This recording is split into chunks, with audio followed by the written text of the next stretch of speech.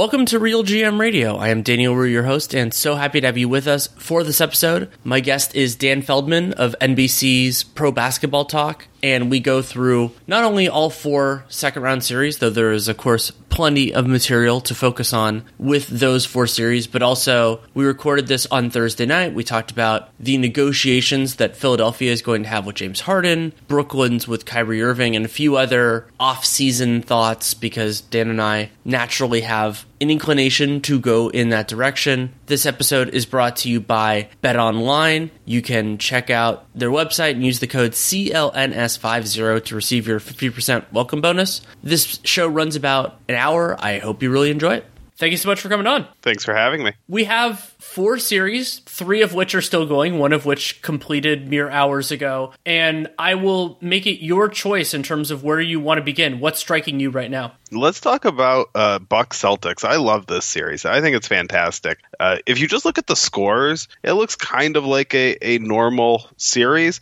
which really disguises how amazing the defenses have been for both teams. And the fact that the scoring looks normal, it's a credit to the offenses, that they're able to score in the face of these great defenses. You know, sometimes to tell when great defense is being played, you actually have to watch it. You can't just look at the numbers because they're not holding them down because these teams are capable offensively. But I love defense, and this has been an amazing defensive series. Lots of high-level talent, and I think a definitive part of whether it's a great defensive series is the amount of low-level defensive talent. Like, there aren't that many places to exploit, which has made those so much more noticeable. Yes. I mean, George Hill is not always a bad defender, but he was so dreadful in the last game. It was kind of jarring how much it stood out. That's a great point. And we've also seen Boston get more aggressive going after Grayson Allen, and that has been a kind of a thread with it. And another memorable part of this series that is along the same lines, because comebacks are often made on the defensive end, is the huge swings in the last 3 games in the fourth quarter. Yes. I mean, the defenses are rising to the occasion, but so are the offenses, especially Giannis. Giannis has gotten so much better at going against a defense suited to stop him. And, you know, the Celtics defense is fantastic overall, but having Al Horford, having Grant Williams, those are, I don't want to call them Giannis stoppers, but they're 2 players who are uniquely suited to stopping Giannis. And he's still able to go around them enough. They've flustered him at times, but enough. He's been able to go around him. And that's really been the evolution of his game to me. It's, you know, there's so much talk about, he's got to develop a jumper, he's got to develop a 3-pointer. No, what he had to do is exactly what he did, which is when he's attacking the rim and he can't get all the way there, he needs some more craft in his game to be able to score around players as they're walling off the rim. And that's proven crucial for him in this series. Before that, it was in the finals last year, too. Another part with Giannis, and I wholeheartedly agree with you, that was more prevalent in the first round than this round, partially because just the scheme that Boston has chosen to use, is that another tool in Giannis's toolbox is he's gotten so much better as a distributor when teams shift extra bodies to him. And that is a natural counter to, you know, forming a wall or any of the other ways that you want to describe it, is that when you have extra head turns, extra eyeballs on you, that's leaving an opening for someone else. And finding those passes, and whether those lead to open 3-pointers, like we saw some of those for Pat Connaughton and a few others. But in this series, it has to be, at times, more of Giannis trying to beat his guy one-on-one, because the Celtics aren't helping as aggressively as many other teams have, because they don't have to. Yeah, I think we should give Jason Kidd a little bit of credit. Easier to do now. He's looking like a good coach with the Mavericks, but for kind of making Giannis a point guard for a time. And there were some ups and downs with that, but I think that was really good for Giannis's development. I don't know. I might be the only one. You are definitely, I think, in the majority of giving Giannis credit for becoming so much of a better passer. I think he's improved somewhat on that in that area. But I don't know. I thought he was already a pretty good passer, and don't see it as quite the breakthrough that others do. I don't know if I was overrating him before or underrating him now. I think back to the 2020 series against the Heat, he had a lot of tunnel vision. His handle's also gotten a little bit tighter, and And in that series, he was worse than he usually is. And so that's one, though, that really sticks with me, especially because that series so thoroughly defied my expectations. Like that, those always, those sorts of things always linger in my mind. And Giannis, the way I like to think about it is that he had kind of those nascent distributor tools, but it's different when you're doing it as a star and you're not necessarily running the offense, though he does a fair amount of that. It's more just those marginal decisions of, should I try to attack here or do I make the pass? What is the timing of the pass? What is the angle and the speed? And he has gotten better. I agree with you that the tools were there, but I do think that his judgment and his execution has improved. Yeah, I do think that's the area where it has come through the most is you're not predetermining, is this a passing play? Is this a play where I'm going to attack where he can do it on the fly? Right. And incidentally, considering who they're playing, that's something that Jason Tatum and Jaylen Brown are still working on. And they're significantly younger than Giannis, and they haven't reached the same heights that he has, but I want to see where that goes for them too. So that's one where I have seen the real growth from Tatum. Brown, I agree with you. Tatum, I think, of course, he has room to get better in this, but I think from the beginning of this season to right now has made that leap of becoming that next level as a passer. This is not the best time to make the argument because this is why I say there's more room for growth. It hasn't been on the best display in this series, and the Bucks have, as I've said already, a great defense. That's a factor in it. So he could be better, but I do think I would describe him as good at that now. Good is apt. I think that's a fair descriptor of it. And Tatum is still in also the stages where he's not Giannis. He's still getting work on generating the extra attention. And also, I think this was an important part of Game 4 when you have an advantage, making the most of it, whatever that is. And so getting all the way to the basket, he had a couple of big plays, and I believe that was the third quarter of Game 5 as well. And there are those different elements, and oftentimes the players who aren't LeBron James or some of these like just innate creators, you kind of need to go through the cadence of generating the extra attention and then figuring out what to do with it, because you don't get that many reps early in your career unless you're on a really bad team, which Jason Tatum, thankfully for him, has not been. Yeah, what was weird is he seemed to get more of those reps. Was it his second year? The year that all the vets were hurt. Kyrie was hurt. Gordon Hayward was hurt. I believe that was his second year. And they he kind of led them to the Eastern Conference Finals, and he seemed so far ahead on all of these things, and then regressed a little bit and is coming back to it. I think he's well beyond where he was as a rookie, but it almost seemed a little easy for him. I don't think the passing or anything was there, but just handling, having that pressure on him. I'm sorry, that might have been his rookie year. Was that his rookie year? Which is even more impressive. I think it was the second, but I'm not 100% on that. And another part of it was his rookie year. Oh, okay. Yeah. I mean, that's right. This was his rookie year. I mean, that's incredible. It's his rookie year and maybe Jalen's second year? Yeah, that would... Okay, that makes some sense. But another wrinkle to me in this series, especially, in Game 4, but throughout, is Al Horford stepping into a larger role. He's been really good the whole series, but the offensive performance that he had, just seemingly making every single shot. And Boston, they're a little bit light in terms of play initiators and play finishers, and that's a part of why their defense has been so great, is that they've made a couple of choices that are defense over offense, and when you have the best defense or close to it in the league, that looks a lot better. And that means that on night-to-night situations, you're going to need somebody to do well. Horford's been that guy a couple times. I still think that there will be Derek White nights. There haven't been that many in these playoffs, and Marcus Smart can hit him in days. And then, there will be times Jaylen Brown had it for one quarter of Game 5 where one of their stars can take him home. Yeah, I think Jaylen Brown needs to be more aggressive. A lot of good things happened for the Celtics when he was aggressive. A lot of good things happened for the Celtics when he was less aggressive in the first half of the last game, and I couldn't understand why he wasn't attacking more. He did in the third quarter, and then went away a little bit later. I still think he and Tatum are still trying to figure out the right balance of who's going to be the guy when and why, and that's tough. I'd still want to be building around those two, but in this series, in this matchup, I don't think I necessarily want to take touches away from Tatum or Al Horford, but I would like to see a little bit more Jaylen Brown. We've also, Game 5, maybe the best encapsulation of why it is so hard to put Jrue Holiday in context, where he's a distinctly more limited generator of offense for himself and others than a lot of the other high-level guards in the NBA, but he's also the best defensive guard in the league to me. So the Bucks, even without Chris Middleton, have done a good enough job generating good looks, even with Drew, having some trouble shooting and everything else. But those last two plays, I mean, what else can you ask for from him? Oh, I mean, just incredible defense. The moment on the first one where it looked like Connaughton got beat, for Drew to recover there and to have the balance and the wherewithal to throw the ball off Smart, just awesome. I don't know if you read Eric Nem's piece on this, but no, I have not read it yet. I have it saved. The Drew Holiday working on his one-footed balance and doing a lot of stuff barefoot. Like, you saw a lot of that on the block and hold, and I mean, his momentum was carrying him completely out, but Holiday being able to gather himself and throw that ball made a world of difference, because if they didn't have control of that, then Boston would have gotten another credible chance to win it in regulation. What really struck me was that he seemed to, as he was blocking it, already be going to get the ball and throw it off Smart. Like, he knew exactly where the ball was going to go and what he was going to do with it,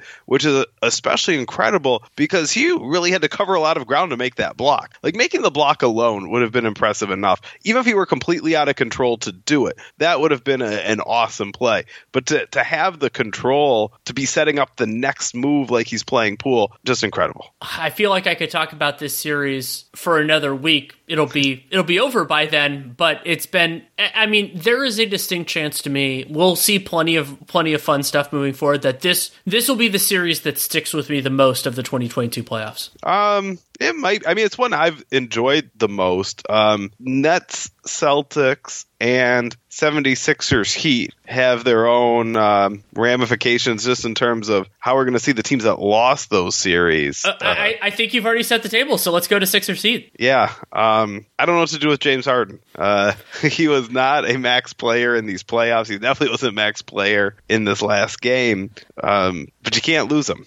You know where they are in T-Mill, you can't lose them. And so, yeah, the 76ers are in a difficult spot. This came up in the live show that Nate and I did on, just mere hours ago. And, you and I have both focused on the CBA and everything else, and wrote a piece for The Athletic. In normal circumstances, I would trust Daryl Morey a lot to handle a complex negotiation with a player who is aging out of his best years and is a nebulous part of where the team is going, especially with Harden about to turn 33 during this offseason. But Daryl Morey has an unusual and a very intertwined relationships with James Harden. So what I find most fascinating about this situation, and I hadn't really fully articulated this actually until earlier today, is that my inclination is that Harden has extremely little external leverage. There are teams that would be happy to have him on their squad, and he could elevate an offense, and there will inevitably, just like at times there happened with Ben Simmons, a conflation of he had a really bad playoffs with he is a bad player all the time, which is not fair. And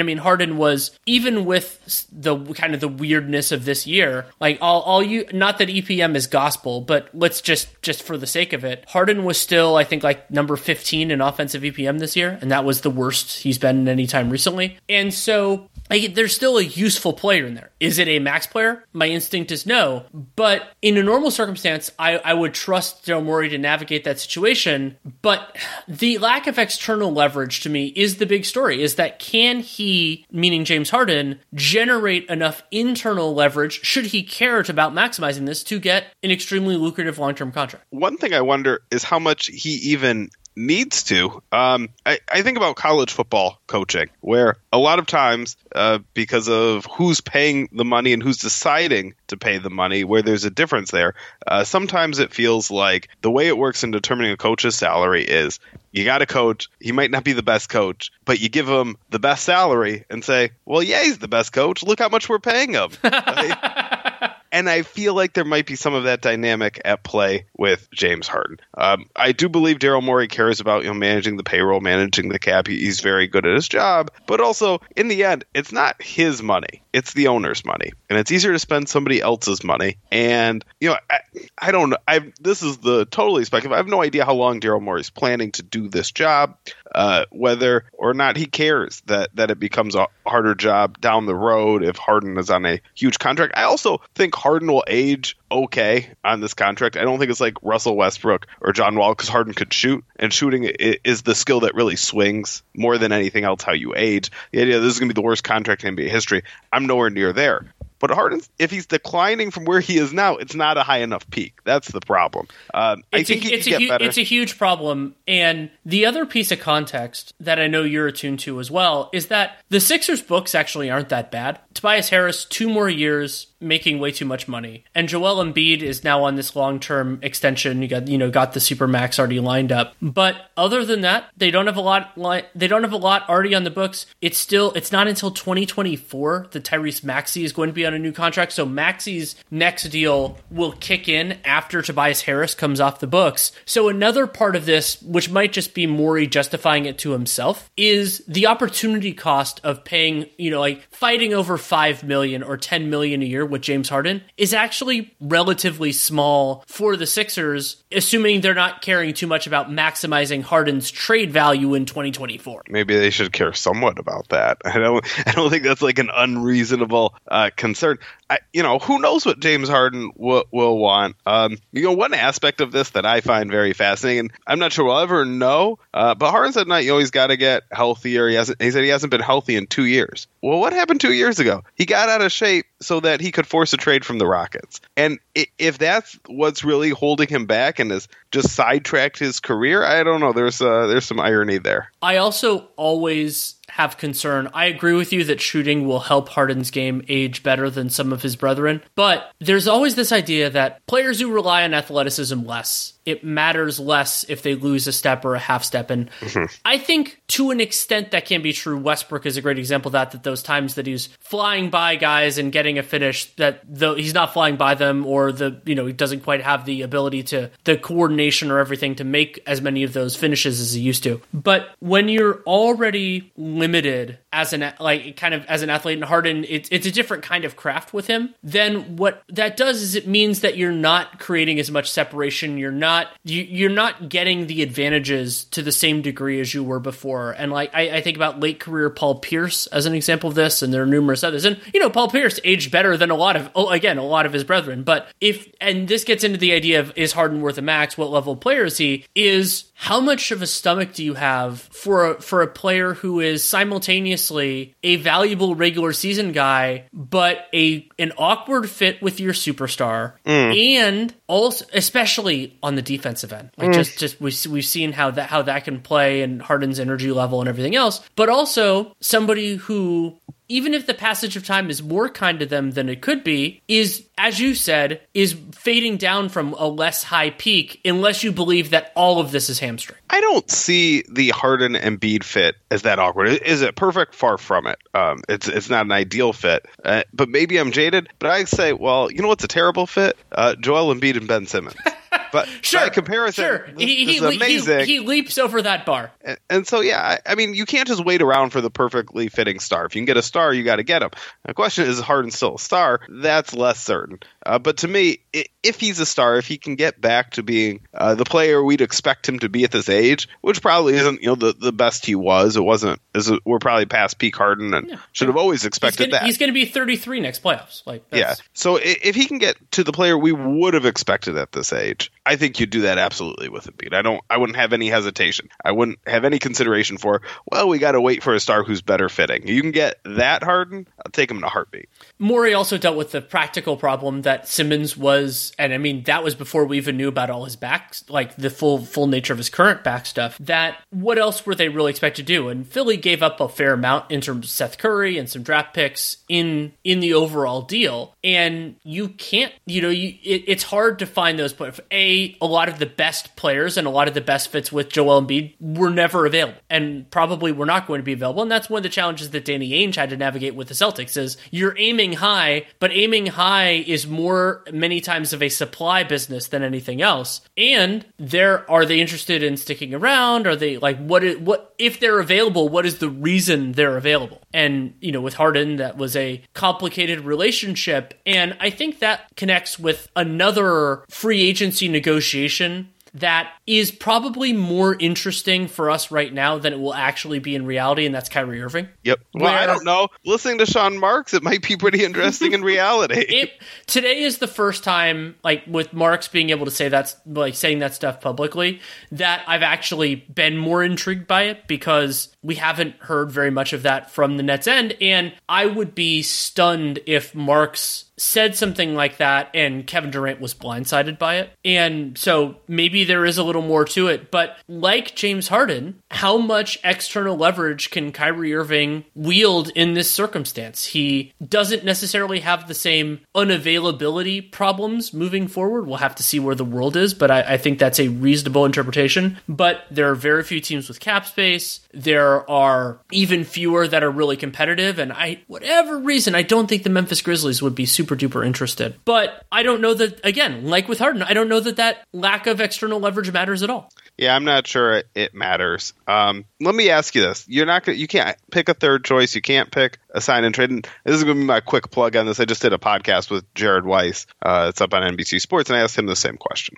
You can have Kyrie Irving at the max, fully guaranteed for 5 years if you're the Nets, or you can not have him at all. What are you picking? Kyrie. Yeah, me too. And I would feel badly. I would feel badly about it, but that is the choice. Yep. Yeah, you just got to hope for the best, and it's probably a similar question with James Harden and the 76ers. You have to get that top-end talent to have a chance, and then you have to hope for the best. You have to hope they develop and come together and are available in all the right ways, and sometimes you just don't know. There is another element of this equation, which I think is extremely important, and it involves another player we've discussed on this podcast, and that's Russell Westbrook, which is high-level players hold their value better than you'd think because there are often teams that will believe in them, and it only takes one or two general managers to still feel that way for it to matter. And Tommy Shepard overpaid for Russell Westbrook. When they got him, that season was a mixed bag, though fortunately for Shepard, it ended better than it started, and so that's what lingered. And then he got out of it perfectly. The Washington Wizards walked out of the pair of Russell Westbrook transactions in a better place than they started, even if you didn't consider the John Wall health element of it. Yeah, I don't think the Wizards overpaid to get Westbrook. He was good for them in the end. In the second half of the season, yes. Okay, and into the getting them into the playoffs. Sure. Yeah, I think you could say that season went reasonably well for them. That's fair. But they did give up. They gave up was it one first or two firsts? I want to say it was one first. I think it was one. I don't think that one has conveyed yet. So we'll see where it has not. And I think it's lottery protected, right? It is top 14 protect. It has descending protection moving forward, dropping. I mean, it's encumbering them until at the latest 2026. Well, you say encumbering, I might say preventing them from making a foolish move to trade another first round pick. Fair. Some encumbrances are not bad. Right. And so, yeah, you get this player, and to your point, he retains his value because he has the reputation and was still a good enough player for part of the season in Washington. And you can get value back in the trade. It was a good rental. And the Wizards were better off before. Really, I had for my executive of the year, I had Tommy Shepard. I am somewhere in the top 3. It might have been number 2. And it's not like the Wizards are in great shape, but it was based on the idea that they would have been in even worse shape if he didn't do such a good job. And so there was that risk there with Westbrook that maybe you're the one stuck with him when the music stops. But they weren't. It's always Rob Pelinka. Plenty more to come with Dan Feldman, but first a message from betonline.ag. Our partners at BetOnline continue to be the number one source for all your betting needs and sports information. Find all the latest odds, news, and sports developments, including this year's basketball playoffs, Major League Baseball scores, fights, and even next season's NFL futures. BetOnline is your continued source for all of your sports wagering needs, including live betting and, of course, your favorite Vegas, casino, and poker games. It is really easy to get started, so head to the website today or use your mobile device to sign up today and use our promo code CLNS50 to receive your 50% welcome bonus on your first deposit. That's CLNS50. You can remember the 50 because it's a 50% welcome bonus. So check it out at BetOnline, where the game starts. Going back to Philly, their offseason is different than a lot of other ones because, and this is something Nate and I have talked about a little bit about, and it's an element that's different in the 22 offseason than a lot of ones we've seen, was that because of the flurry of activity at the very end of the deadline, and you had these high-profile moves, and like they were even reporting that Brooklyn was trying to do other stuff, and it fell through for whatever reason, like there was potentially a Nick Claxton deal, everything else. We have a series of situations, Brooklyn being one, Philly being another, there are a couple others, you could probably think of them around the league, where the general manager ended the season with a framework that they weren't able to develop around. Like the Sixers are probably the single best example of this, where they got James Harden, but they went through their entire 21 offseason not knowing that they were going to have James Harden, not knowing what was going on with Ben Simmons and everything else. And so now Morey gets an opportunity to, beyond the Harden negotiations, focus on that lens of what do we want around Joel Embiid, first and foremost, but Joel Embiid and James Harden.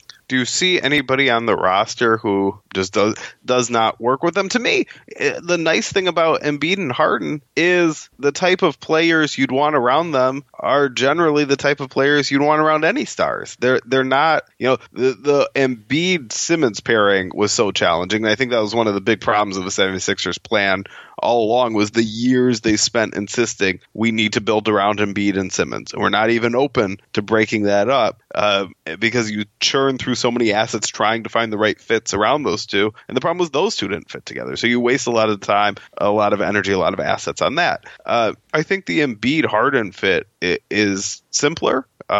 And so you're going to want the type of wing shooters that you always want to put around stars, to put around those two. That is a very reasonable point, and hopefully the Danny Green injury is not significant enough that it affects next year. I'm concerned that it is. I'm deeply, deeply concerned that it is. I think that your point is fair. However, acquiring those sorts of players is extremely difficult because they're in short supply, and because Philadelphia doesn't have a ton in the way of resources. Maybe they could get somebody for the taxpayer mid-level exception. I think it's very difficult to make a Tobias Harris trade that nets one of those guys back. And also, Philadelphia out their 2025, and then there's some protection off that, and then the first allowable draft, first round pick, and then they owe their 22. They owe their 22. That's already going to be. Oh yeah, and there's a deferral right on that, which is also really interesting. And so, by the way, if I were Brooklyn, I would use that deferral right, even though there's a distinct chance that next year the Sixers are meaningfully better than they are, but it is an unprotected deferral right. Oh yeah, I'm using that for sure. There are so many ways that a season could go wrong, and the marginal difference between the 23rd pick, not even accounting for the difference in draft quality, between the 23rd pick and the 29th pick is not that great. So you take the snowball's chance, or the low chance that it's a lottery pick, and then it could even be just a better first round pick or something else like that, and you work with that. The Sixers were pretty healthy overall this year, other than their number 2 player not being on the floor for most of the season. So it's going to be hard for Morey to do it. Tyrese Maxey played a lot of the season. That's true. You could definitely, especially with the growth that he had, you could make an argument that Maxey was better for the Sixers than what Ben Simmons would have been. Yeah, I don't know if I'd go there. I'm a bigger believer in a healthy Ben Simmons than you are. I know. I'm not counting on ever seeing that player again. Maybe we will, hopefully we will, but I'm not counting on it. Morey, I'd be interested. One of the things that I've liked a lot about his tenure, particularly with the Rockets, like with the Rockets during those lean years with Tillman Fertitta as the owner, is that he did a nice job maximizing kind of the end of the roster, trying things out. And there were decisions that didn't work. Michael Carter-Williams and Melo that one year. But being able to work through it and find different things, and he will presumably have fewer spending constraints with the Sixers, I'm hopeful, so he could be a little bit more aggressive in some of those circumstances. But they don't have a ton of roster spots to work with, but I think they have enough, and maybe they can, do something with a few of those if they really, really need to. But we spent a lot of this time talking about the Sixers. The Miami Heat are advancing in the playoffs. I was impressed that they were able to weather the storm of Kyle Lowry not only being absent for a majority of the series, but also playing poorly when he was available due to the hamstring issue. But I want to give Miami respect for what they pulled off in the series, and they throttled the Atlanta Hawks in the first round. So they have done nothing wrong. But I also am seeing what happened in this series and the juxtaposition with the other Eastern Conference semifinal. And while I am impressed with Miami did, knowing what we know right now, I'm not expecting them to win the Eastern Conference Finals. Yeah, no, I agree. I would also favor the winner of the other series. First of all, I don't think we need to apologize for being more interested in the 76ers. They are a more interesting loser than the Heat are a winner. Sometimes it just goes that way. It does. And also, we're going to learn a lot more about the Heat. They're going to face a more cogent test of what they do well in the next round, whichever team it is. And Jimmy Butler has been phenomenal in these playoffs. Mm-hmm. And he is going to face a tougher matchup. And the last time Jimmy Butler faced a playoff team that was a really challenging matchup for him, he laid an egg. The time before that, he was awesome. So have to reconcile those two things. And I'm happy waiting and seeing and acknowledging what Miami has done. And it's funny that I'm thinking this because it's the team that Miami played in the first round, but it's kind of like what I thought about Trae Young after last year's playoffs, which is like, you did a good job faced in more advantageous circumstances than we expected. And that's good, but now we get to see it in a different thing. So I think you're selling both Trae Young last year and the Heat this year short a little bit. Okay. Just a little. I agree with you that I think what you said was technically correct. I think the spirit of it was selling them short. We could have looked back on Trae Young. Okay, the Knicks are one thing. But why didn't the 76ers give him way more trouble? I think it was a credit to him that they didn't. The Heat this year, the Hawks were a really good offensive team in the regular season. Their problems were defense. Offensively, they were awesome. They did not look awesome against the Heat. They did not. The Heat's defense was so suffocating to the point where they almost made it look easy because the Hawks weren't a good team overall, right? Their defensive problems were that pronounced, and they did have some flaws offensively. They just were not a good team, but they were a legitimately good offense. And Miami took Trae Young out of it almost instantly, and they were phenomenal, absolutely phenomenal. Yeah, so I just want to give them that credit. The 76ers were not that level of an offensive team. This was kind of a little bit more of a stale series. I really think that's where the Heat miss Kyle Lowry more is defensively. His toughness, his physicality, his intelligence. I think there's a drop there. It seems to me there should be a bigger drop offensively without him going to Gabe Vincent, but there just hasn't been. A lot of that is Jimmy Butler stepping up. Like Jimmy Butler realizing, there's no Kyle Lowry. For whatever reason, the Heat are not running as much offense through Bam Adebayo as I think they could as a change of pace to Jimmy Butler all the time. Tyler Hero has not really taken over. But Jimmy Butler is handling that. And to me, one of the juxtapositions that stood out tonight, especially, was Jimmy Butler did not have the most efficient game, but he knew the Heat needed him to have a big offensive role. They needed his scoring, and Jimmy Butler taking shots was going to be a lot better a lot of the times than somebody else taking whatever shot they could get. Same was true of James Harden, and he took 2 shots in the second half and didn't score. Like I don't know what was going on with his mental, whether this is physical, this is some of both. Some of it is definitely the Heat's defense. I want to give them credit, but again, I don't want to. I know you want to talk a little bit more about Miami, not just Philly, but man, Philly is an interesting loser. They really are, and I thought there were some great moments for Tyrese Maxey as well, and his part in what Philly wants to do moving forward is a key. And he's had this really nice year, and there were times that the Maxey Harden pairing worked really well, and you can also do that kind of split identity that when it's Maxey by himself, you can and work with some lineups and some fits there, whether that's Maxey and Embiid or whether that's Maxey and like Paul Reed read. Maybe you run some stuff that way. And there's also the element that we haven't discussed at all, which is the possibility that Philly has a new coach at some point. And that I don't know. I don't know that there's anything else to kind of get on that now. We will maybe eventually be on that train. But the other, you and I both love team building. The other part that I want to say about this series is it's been true the entire year, but I am so impressed with how this Miami Heat organization has developed and entrusted players who either that were undrafted, who went through the Sioux Falls system, and being it, because like before the season, my big concern with Miami was that they didn't have enough depth to survive the regular season, and that if they had significant injuries, they were going to fall in the seeding and everything. Completely wrong. They had plenty of injuries. They didn't stay healthy, but Strus and Gabe Vincent and Caleb Martin and they got through that. And the reason that Duncan Robinson is playing so little is primarily because Max Strus is better than he is, not because Duncan Robinson has been terrible. And I want that part of the equation to be fully respected. Yeah, it's such a devastating combo when you can attract stars and develop unheralded players, or maybe it's identify. I've had some arguments with people about, are the Heat that good at player development? I think it's both. Yeah, honestly. I think it's both. And I'm not sure which is more. And I know it needs to be both, obviously. But somebody like Strus, I guess you can determine how you want to put this. What strikes me is the Heat are so good at getting players into shape. And I see Max Strus running so hard around screens, competing so hard defensively.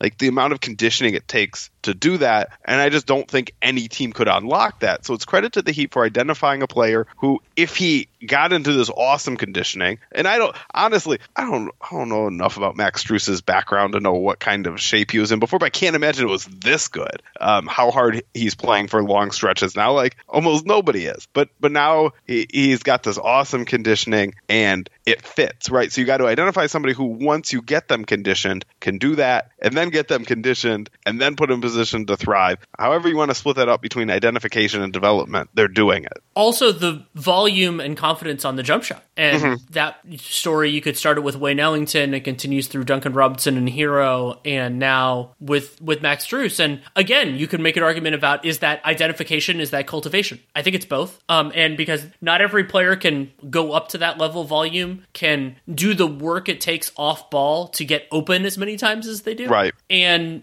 have all that fit together. And so for Miami, and it's not only this, and San Antonio was a fantastic example of this with a very different type of player at an earlier juncture, which is finding the next Jonathan Simmons instead of overpaying Jonathan Simmons. And Duncan Robinson might end up being that, but Miami, right now my instinct is that they're just going to move him and use that resource for something else, another type of player. And Robinson he's had a challenging playoff so far, but if I were another team, especially one who wasn't focused as much on the second round and beyond of the playoffs, Duncan Robinson at 17, 18 million a year, totally reasonable proposition. Yeah, and I'm trying to remember, is this contract going to go through when the new TV deal is supposed to kick in? Because that could really make it even more tolerable. Robinson, so he has a player option in 25-26. Okay. So, I don't think he's that toxic of a contract. Maybe his trade value is even benefiting from not playing in the playoffs. He's not getting exposed defensively.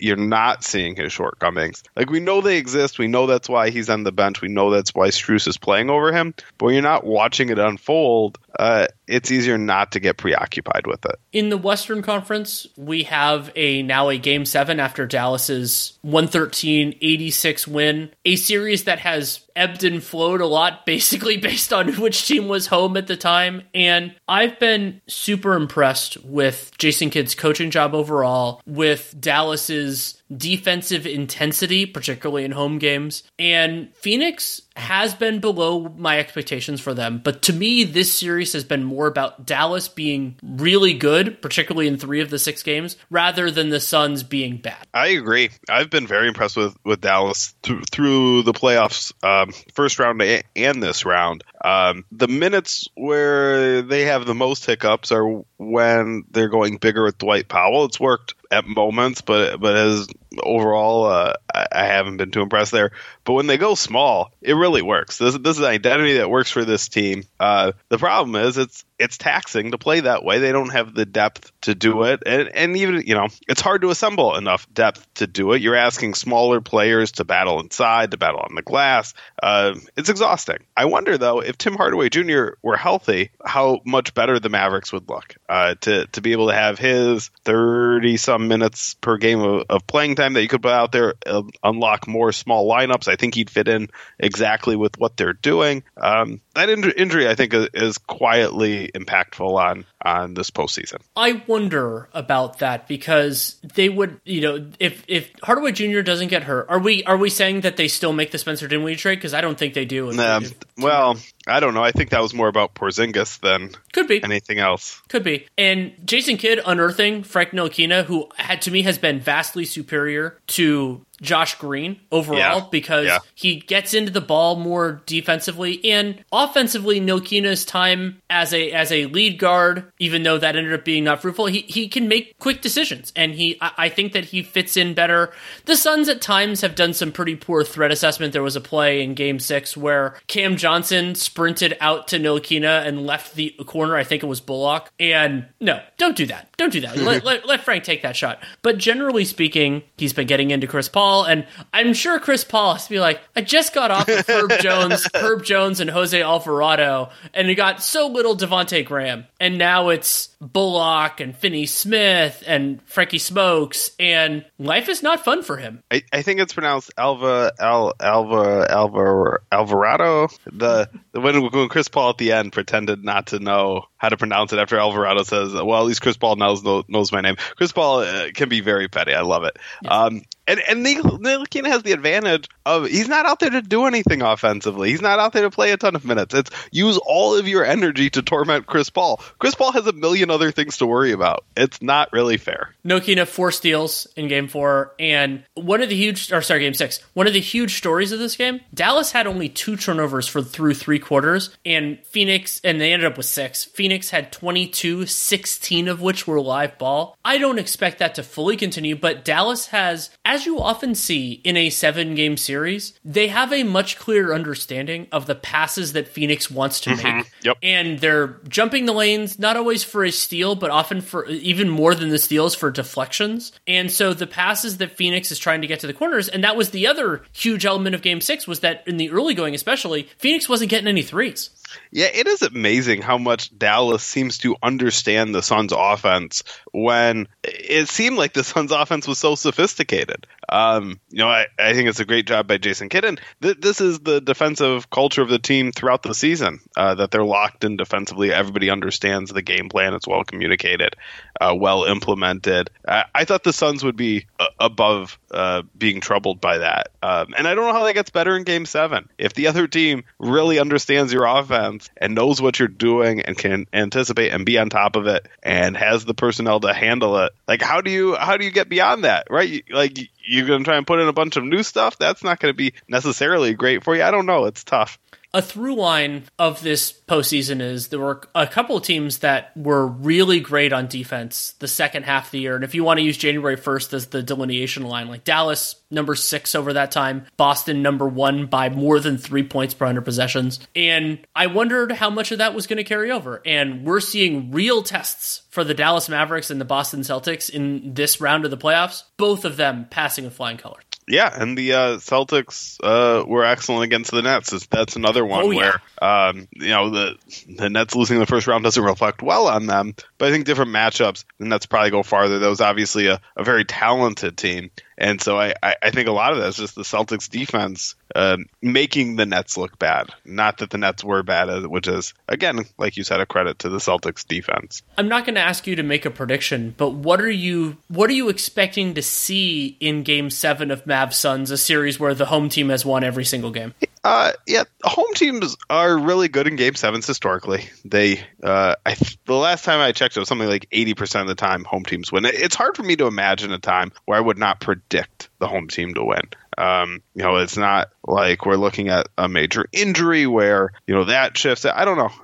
I think I would just always predict the home team, and you could talk with more nuance about this specific matchup and why, some things might tilt it toward Dallas, some things might tilt it toward Phoenix. But an 80% baseline for the home team to win a Game 7, I'm just keeping it simple and going with that. It's hard because Dallas has been the superior team in 3 of the last 4 games, but some of the elements present in those three games are not going to be present in Game 7. And I think it's closer, as I think about it broadly speaking, I think this series is closer than the average Game 7. Dallas has played really well. Their defense is tied in, and some of the gains that Phoenix made as a switching team in Game 5 weren't nearly as effective. And Luka found some better ways to attack. They used Jalen Brunson better, and they were able to generate threes for some of their support players in ways that were better than in Game 5. So I think Dallas has a lot. They have a lot there, but there are still these advantages for Phoenix being the home team, having some of their role players will probably play better. So I'm hopeful that it's going to be a really fun one. Let's say that. And their stars can play better. Yes, they can. Plays. Yeah. The play better adjustment can have some significant ground to gain for the Phoenix Suns. And the last series to discuss, I brought up before the teams that were the best defensively from January 1st on, and Boston, Phoenix, Dallas, 3 of the top 6. Miami was in there, of course, as well. Number 3 since January 1st, the Memphis Grizzlies. And their defense over the last couple of games, I thought part of Game 4 was the Warriors being bad on offense, and that was certainly a part of Game 5 as well. But Memphis has really good defensive talent. They are executing at a high level. They're making the Warriors work. They're getting into passing lanes. They're taking some of the pet actions away, even if at times they're overplaying those. So for me, first of all, Memphis absolutely has a reasonable chance to win Game 6, to win Game 7, to win the series, even without Ja Morant. I'm wondering whether the Warriors go more aggressively, try to shift their defensive approach. They did so well at the very end of Game 4 switching, and it takes a lot out of you. And important to note that unlike some of the other series, like the passage of time here, like would the Warriors go hard after that in Game 6? They do have 2 days off before Game 7, but there's a travel day included. So I think if the Warriors win Game 6, it's going to be on the defensive end rather than on the offensive. It's even more exhausting than switching through a Game 6. It's playing a Game 6 and a Game 7. I think Game 7 on the road. Yeah, I think the Warriors are going to go all out in Game 6, which obviously means a lot of Draymond Green at center, playing that type of style. You're talking about the switching, doing all of those things that they don't love to do over the long haul, but know they can do when they need to. This is the time. We've also seen some of these Grizzlies really step up. I thought Jaren Jackson had a really nice Game 5, and he's become more aggressive and assertive offensively over the course of these playoffs. We saw it in the first round at times when he wasn't battling foul trouble incessantly during that Minnesota series. And Jackson stepping into a different spot, and you can play with or without Steven Adams now that Adams is a more viable player against the Golden State Warriors than he was against the Minnesota Timberwolves, which is pretty incredible. And Taylor Jenkins has... Sometimes when you have fewer buttons to push, it can actually work out reasonably well because you have to kind of figure out, instead of being like, well, I can try this, it's how do I maximize what I have? And the Grizzlies were way better than the Warriors in Game 5, and I thought the Warriors mostly played badly in Game 4. They were just able to get enough to pull it out, and they benefited from Memphis, though both teams did, missing every shot in the early part of that game. So I think the Warriors are going to win this series, but I definitely feel worse about it than I did after Game 4, and I didn't feel great about it after Game 4. Yeah, I'm still favoring the Warriors pretty strongly. I mean, I don't know. How much did Game 5, it being that large of a rout, swing you? I mean, you've seen the Warriors closely for a lot of years.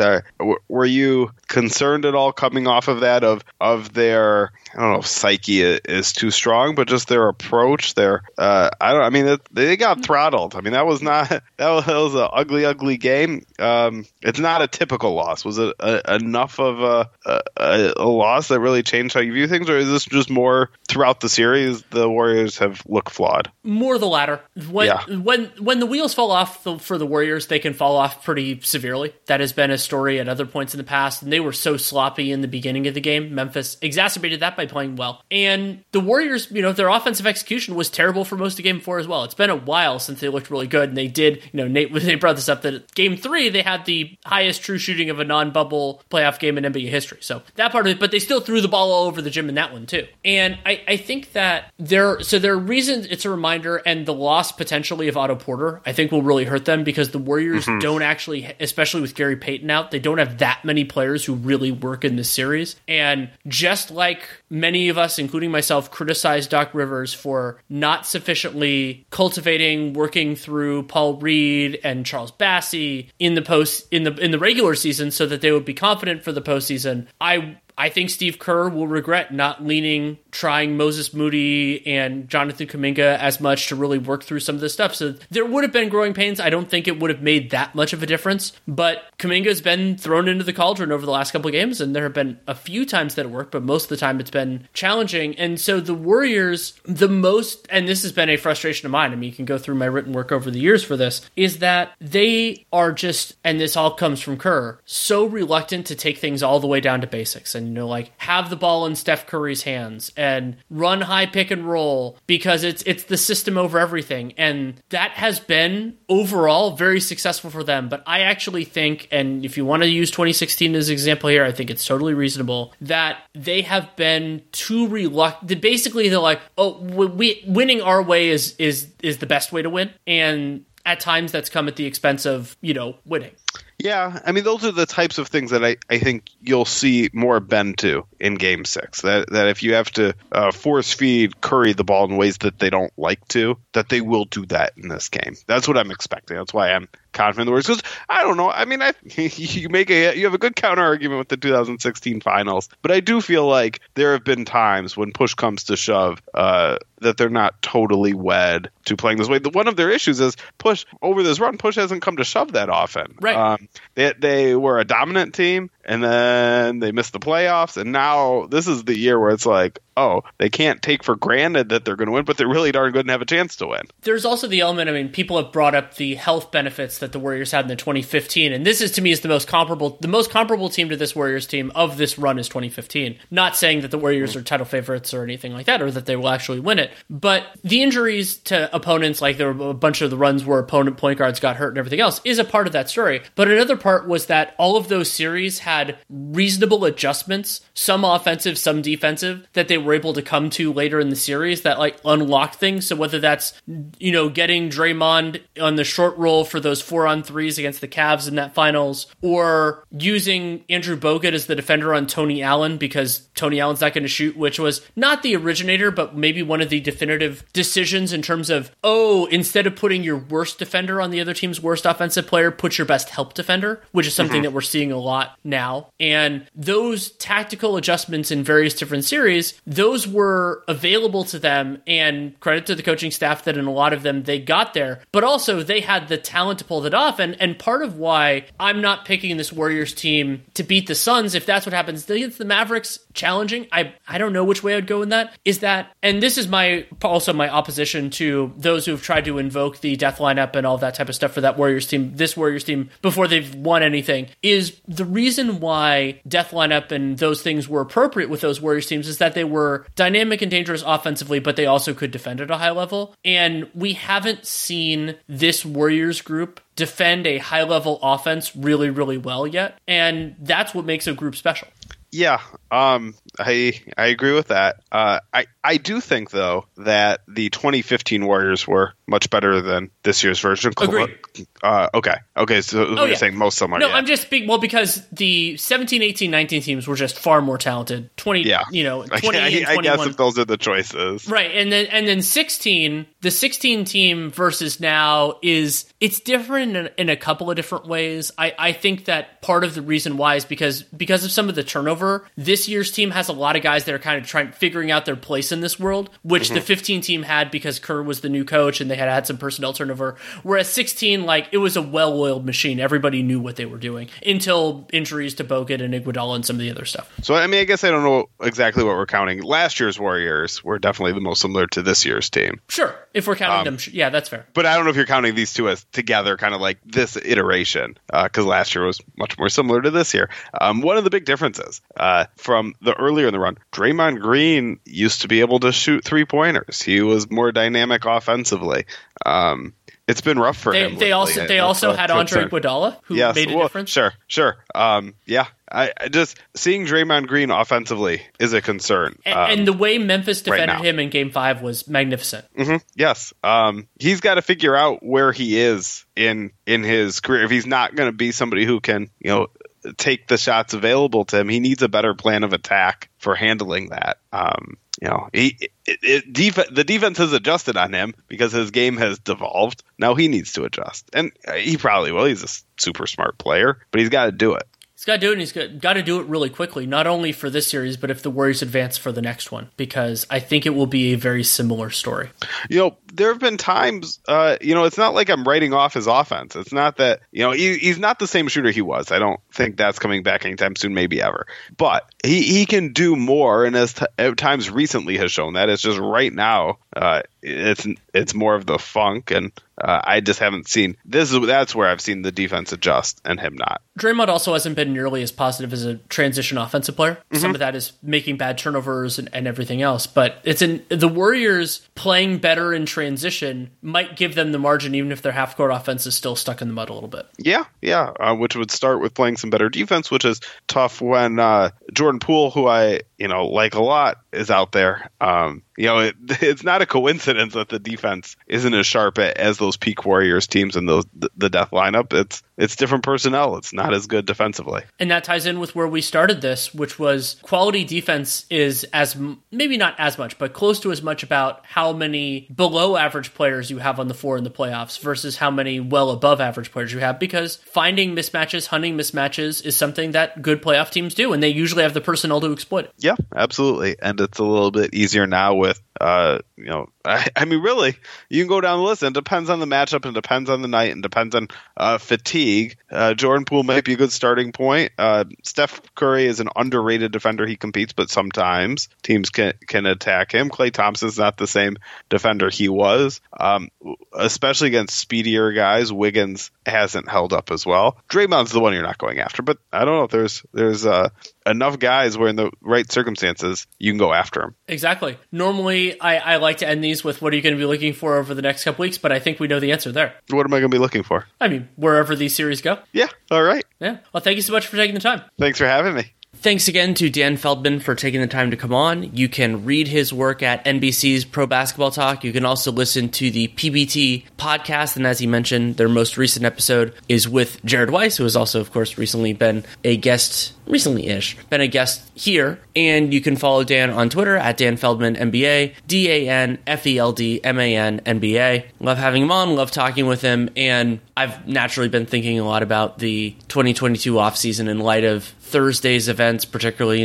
Harden and everything else, and there's going to be a lot to chew on. Even though it is not the most robust offseason in terms of free agent class, I think there are going to be some really important decisions and negotiations and what crops up, and Dan Feldman is somebody that I talk to off this podcast as well about those sorts of things, so I loved talking with him on it too. If you want to support the show, there are a lot of different ways you can do it. You can subscribe, download every episode. That is great for a show like Real GM Radio because it's never going to come out on a specific day of the week. So if it just pops into your podcast player, it's even better. Also, spreading the word, leaving a rating and review in the podcast player if you're choosing.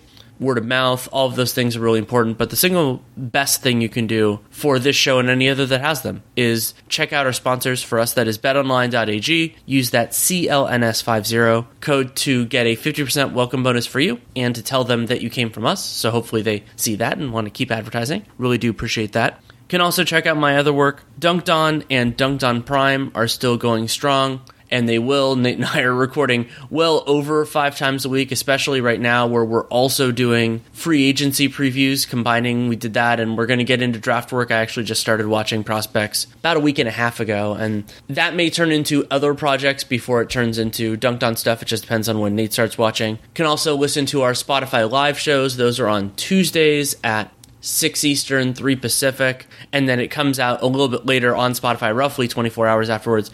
And then our new thing is Playback. The link will be in, but it's through getplayback.com, and it's a really cool product. I just had my first full experience with it on yesterday because you input your cable streaming service info, and then what that allows you to do is have the closest experience to what we've loved so much about doing the League Pass show, which is that in the same screen, not a second screen, you watch the game, but you also can hear our commentary. It also has a nice discussion section, and while Playback is in beta, it's 400 people in the room, so sometimes you'll need to get in early. It'll just depend on how many people are interested in that given game.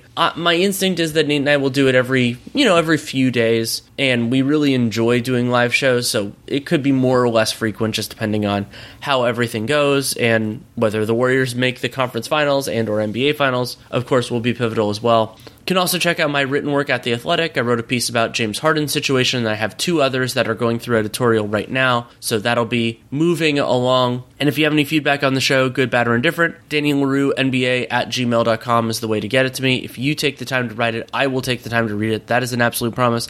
I'll try to get back to you, but I'm not the greatest at that. That is not what my promise is. My promise is to read, and that's why it's input, and I really do appreciate that. Thank you so much for listening. Take care, and make it a great day.